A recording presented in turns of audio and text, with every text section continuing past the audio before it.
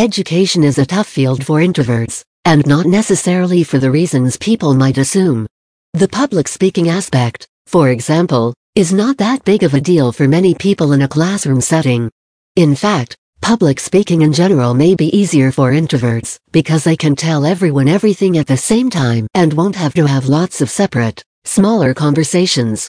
In addition, introverts think deeply about many things before they ever speak about them to anyone else, so when introverts do speak publicly, they are usually well prepared.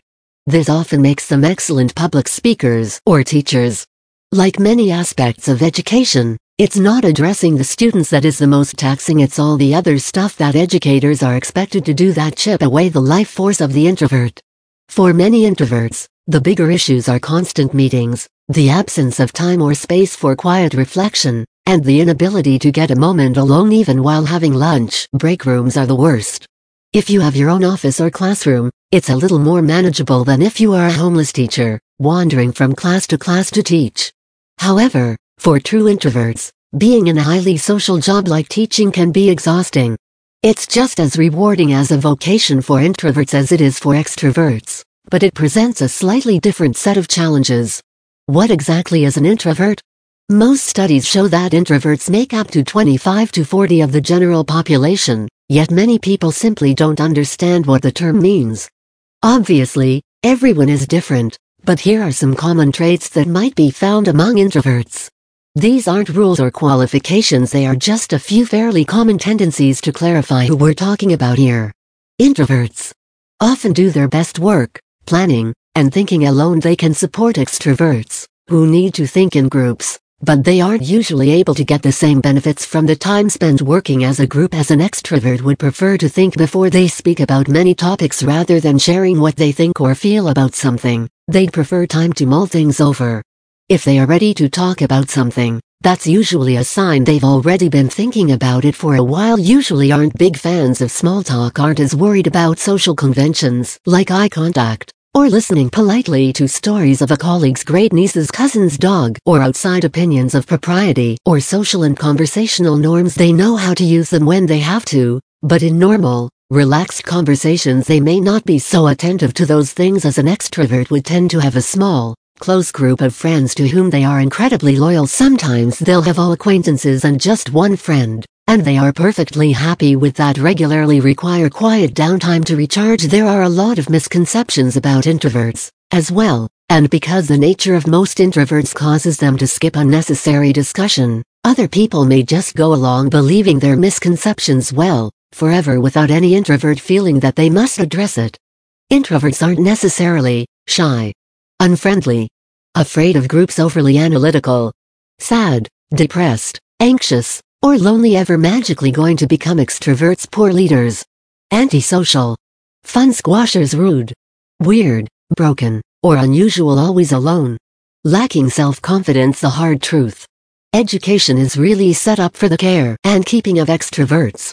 The hive mind is seen as the only way to make things work in schools, so everything is done in groups, planning, looking at data, strategizing what works best for every individual student, general decision-making for important things like what color paper to use for newsletters, and so on. Even eating as a group is encouraged strongly. It's time for educators to learn how to diversify and become more inclusive of a variety of different personalities. Strengthening the diversity among administrators, staff, and faculty by making room for introverts is good for everyone. Our students need to see introverts thriving and being respected on the same level as extroverts. They definitely notice if diversity and inclusion are not happening among adults. Students should never feel unacceptable for their personality differences. Here are some survival tips for those of us in the field. Skill 1. Understand yourself. Not everyone fits neatly into two categories. Rather, the space between introvert and extrovert is really a spectrum. There are people at the extreme ends of both, but most people are somewhere between the two. There are also people who could be classified as one or the other only in certain circumstances. Chances are fairly good that none of these ideas are new concepts for you, and you know where you fit in, but it's not a bad idea to do some reflection. What things are really part of who you are, and which things have you adopted because of the pressure of the culture around you? It's okay to be true to who you really are. What are your personal priorities? How would you like to be treated? You may be perfectly happy with the way things are, but if you aren't, consider being genuine with your colleagues. You can't really fully access your own strengths unless you are able to be genuine about who you are. Skill 2. Make a plan. If you've ever felt like you're on the outside looking in or misunderstood because you prefer being on the outside looking in, it's nothing personal. Extroverts. We're just happier outside. Decide how you can convey what you need from your colleagues. Keep in mind, your extrovert colleagues don't know there is another way, or that the way they do things doesn't work magic for absolutely everyone. There are people who actually enjoy staff meetings, for example, and don't see why anyone would longingly ache for a mild stomach bug to rescue them from the torture. Oops. Get together. They may think that your desire to not have a fifth team meeting that week means you don't like them. We don't understand it either, but it happens. So make a plan to educate the people around you. They truly may not understand that people are not all the same. One of our writers actually had some exuberant colleagues telling them that hanging out with the team would fix them more than once. Response: no thank you. I've got a book to read. Express that although you understand they need to talk for hours about their children, or their plants, or their students, or well, anything in order to get their needs met and fill their creative planning and processing buckets, your brain just doesn't work that way. You need quiet to function. And not that we're speaking from our own experiences here, but it really is best for an introvert to think of the best way to convey these things before the situation arises. Otherwise, things can get said that no one really means to say out loud, and then it's a mess, or so we're told. While you're at it, identify the communication that isn't necessary for the entire group to be involved in and share that although you are a team player and motivated to communicate pertinent items, you really do need some cave time alone to be able to process. You'll give them the time they need, but in exchange, the team has to be willing to allow you to have your time alone. Skill 3. Do what makes you happy. Life is short and unpredictable. No one has time to be miserable.